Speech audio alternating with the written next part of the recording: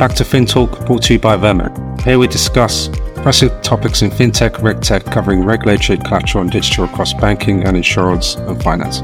Vermac has been proud to deliver innovative software solutions in the industry with stability and cost efficiency for a global roster of clients. With over 20 years of trusted transformation in finance and insurance, we're bringing industry's top expertise to FinTalk. I'm Jawad Akhtar, and I'll be your host for this podcast.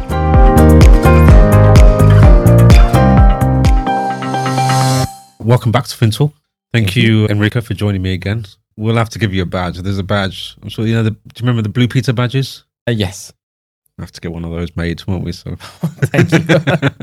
No, thank you for coming back. And I know the reason for coming back is the PRA released the first part of the near final rules for Basel, and we say near final. That's very important. Yes, they are still keeping the door open for last minute changes, and there's still a couple of items that have a consultation running. So they are still evaluating the responses that they are getting. But it was a nice Christmas gift, I have to say. Yeah, it was, wasn't it? Yeah. It wasn't just one paper. I mean, they dropped the strong and simple first regime anyway, and that was another kind of a little gift. It came a couple at once, was a bit like a London bus. Yeah, they wanted to give a reading list for Christmas to people in this industry. Yeah, let them sleep in some way. Yes. So last time you were on here, we spoke about the CP to do with this paper that got released.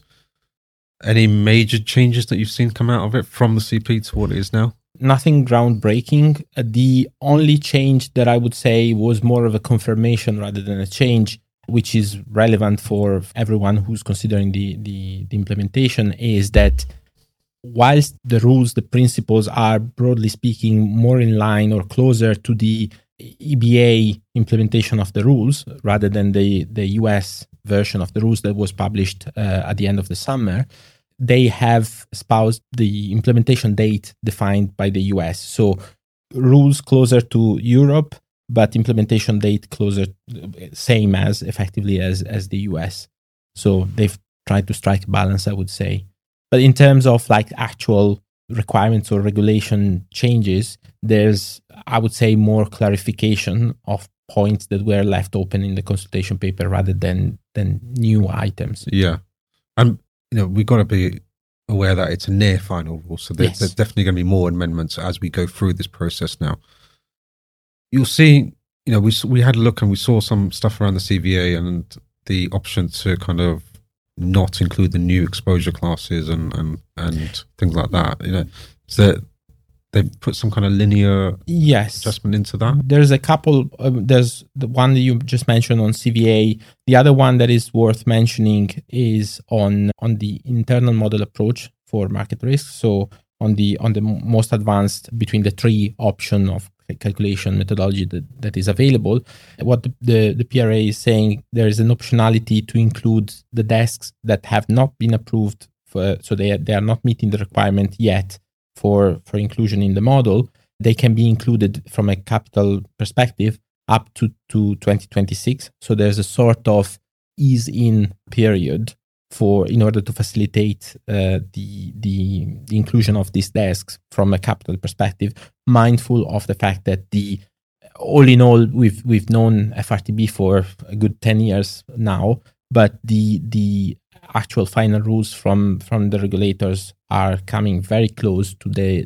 deadline, to the go live deadline, and so they are recognizing this and giving it wherever possible. They are allowing a little bit more leeway in terms of these opportunities. And I would say comparing the three macro regimes, so comparing US rules, EU rules, and UK, the PRA seems to be seems to have taken the most pragmatic approach. So giving a little bit more leeway, even in terms of what is required, for example, for an application, a regulatory application, the threshold in terms of extent of the evidence that needs to be provided seems to be a little bit lower than what requested by other regulators. Yeah. I mean, it allows for competition as well, isn't it? Aligning the dates and everything with the US. Yes, it's born from a desire to not create too much of a difference with banks operating in the European Union, because this would create arbitrage opportunities. At the same time, it keeps the date consistent with the US, mindful that especially here in London, we have a lot of large US banks with a significant presence. So trying to not create too much of internal divergence there. Yeah. Just to move on to talking about the euro, we had only recently, on the 11th of January, the EU now dropped their first release on the market risk and FRTB. Yes, so they dropped just before Christmas. They dropped as well a revised version of the rules. But then, as you said, in January they revised, and this is more important in a sense from a reporting perspective. They dropped the regulatory technical standard that defines the reporting requirements. So what we've seen there, and it's interesting because probably gives an indication also of where the PRA will move towards. We've seen what I cannot call other than an explosion in the volume and detail of the information that has to be disclosed. So we have a lot more templates than not only what is in the current framework that banks are still using today, but also compared to what was anticipated in the previous version of the technical standards. So yeah, it's a lot of change in the euro. Yes, we have in total market risk will go from 6 templates, as it is the case today, to a total of up to 28 templates. Again, which templates need to be reported is dependent on the product scope, on the type of calculation, and on the model approvals. But yeah up to 28. That's going to be a significant change. It's going to be a significant change. What is interesting is that in addition to disclosures on the specific calculations, we now have, I think for the first time, certainly within the capital framework, we have templates where banks have to justify, and if you think about it, it makes sense thinking about the underpinnings or the foundation of FRTB, but banks will have to report also on the reclassification of desks and positions. So when a position moves, for example, from being classified from the banking to the trading book or vice versa, banks will have to justify a report on a quarterly basis on this information. Yeah, there's a lot more scrutiny now. Yes, and the question will be, what will the regulator do with this data? We are seeing in general there's a lot more across the board, not limited only to the capital framework, but like regulators are increasingly asking for more detailed, more granular information.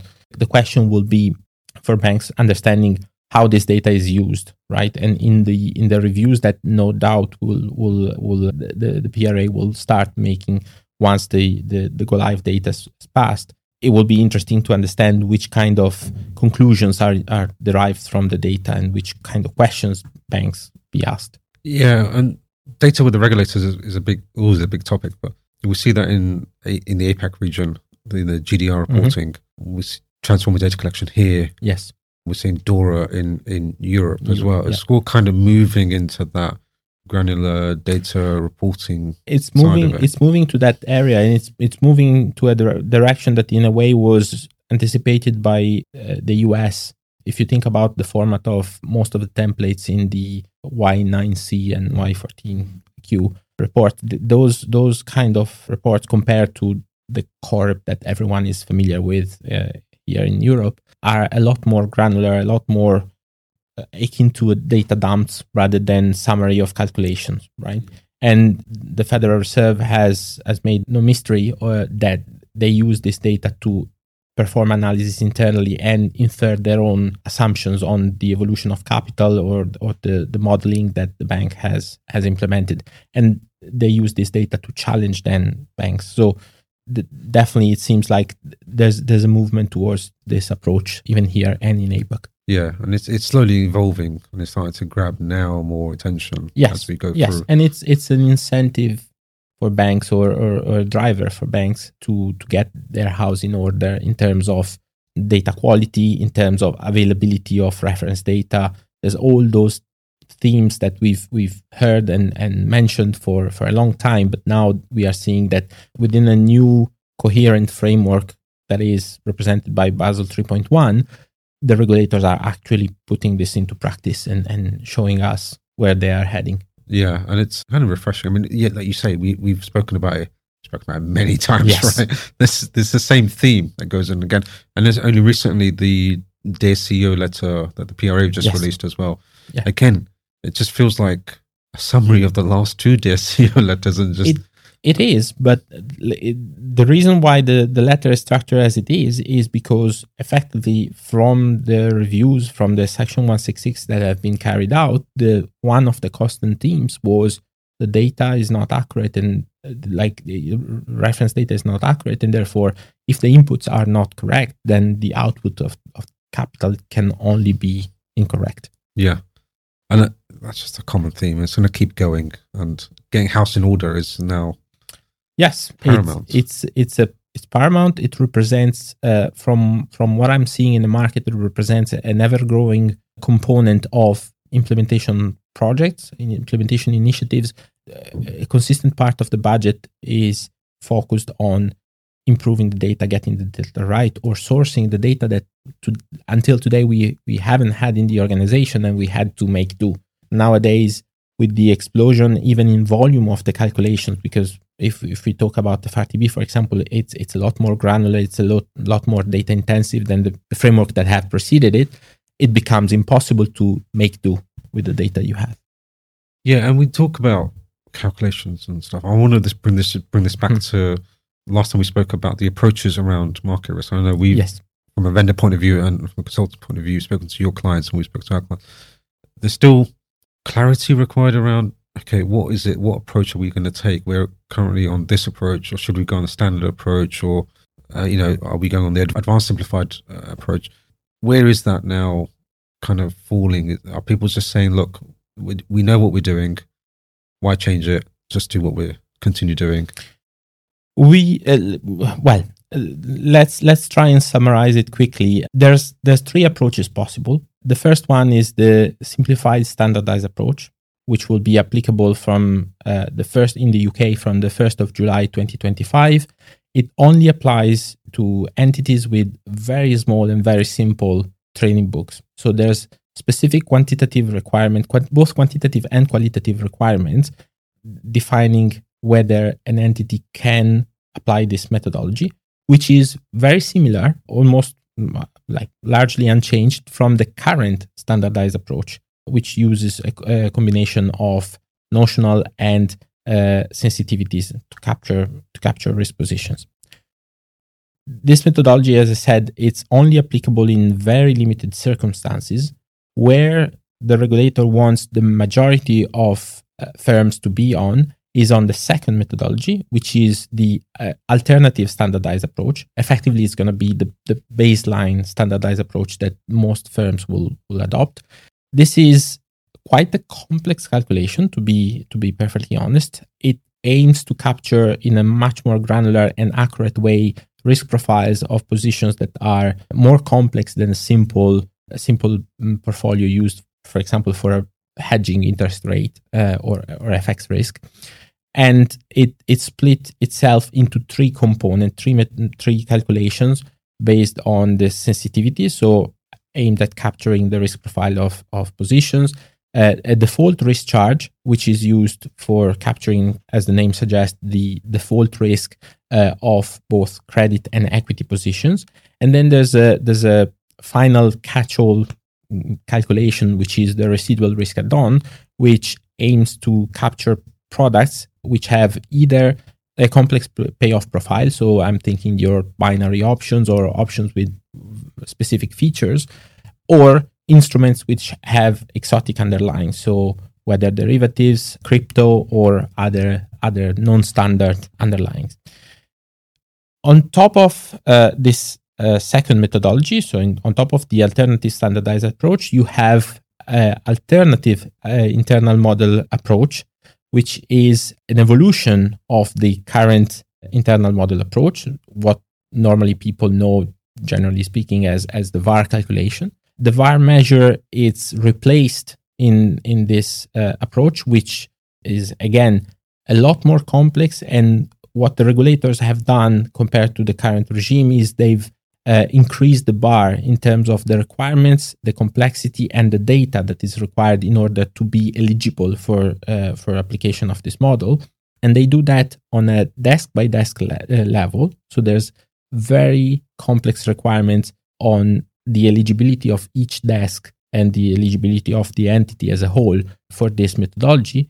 But what is key to stress is that both from what we are seeing in the industry, both the alternative standardized approach and the alternative internal model approach at the moment, if properly implemented, and we can discuss on what if properly implemented, or like let's rather say after a period of fine-tuning to really iron out and perfect how the calculation is implemented, how the reference data is used, they are not leading to the significant capital increases that were originally anticipated. Like if you think about like a couple of years ago, people were talking about the 40 to 60% increase in RWAs. That is not the case. There are some increases, but they are not as significant. And for all these approaches, does the firm need to apply for permissions? So there is no application for the simplified standardized approach. There is a requirement. Firms have a certain degree of optionality in the alternative standardized approach for treatment of certain elements for which they need permission from the regulator. So there's many applications. And then there's clearly an extensive application required for the alternative internal model approach. Yeah. But are you seeing firms now starting to go down, we're thinking of going down this route. Actually now, no, we're going to go down. Not so much a change in strategy, rather an effect or an impact on the timeline. So everyone will have, putting aside for a second firms which will be on the simplified standardized approach, every firm that will use the internal model approach will likely have to build or will have to build also the capability to report using the alternative standardized approach because of the fallback impact on each desk that doesn't meet the requirement. But in general, firms are working at the moment. They are mostly working on the alternative standardized approach. What we are seeing and what we've seen in the last year, not really affected so much by the move in the shift in the go live date or by the clarification in the latest publications. But what we've seen is fewer banks that today have internal model approval are thinking of implementing the alternative internal model approach because this requires a new application, even if they are already approved under the current framework, and it's a quite expensive process, and it's also quite cumbersome in terms of implementation. So what we've seen is a little bit of kicking the can down the road. So maybe banks that thought of going live with the calculation maybe in 2025, 2026 are now saying 2027, 2028. Okay. So what's your advice to firms now that the final paper is here? Now that the final paper is here, I think the advice, generally speaking, hasn't changed. Try to understand the rules and understand what the impact on your business will be. As we discussed, there are businesses more impacted than others, and so having a clear understanding of the impact on the calculation that this calculation will have on capital and on the various businesses is key. And then if the process for implementing these calculations hasn't started, the time to act is now, really, because if you think of it, there's 18 months roughly left.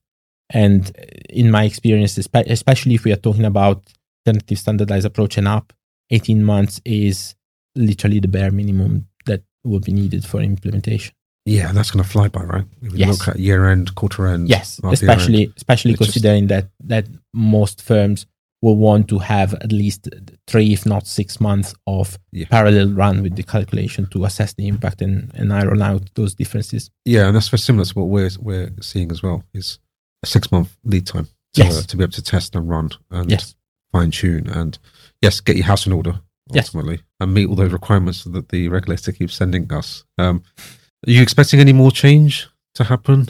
Not so much. I would say that the difference between the near final rules and final rules should be minimal, if non-existent.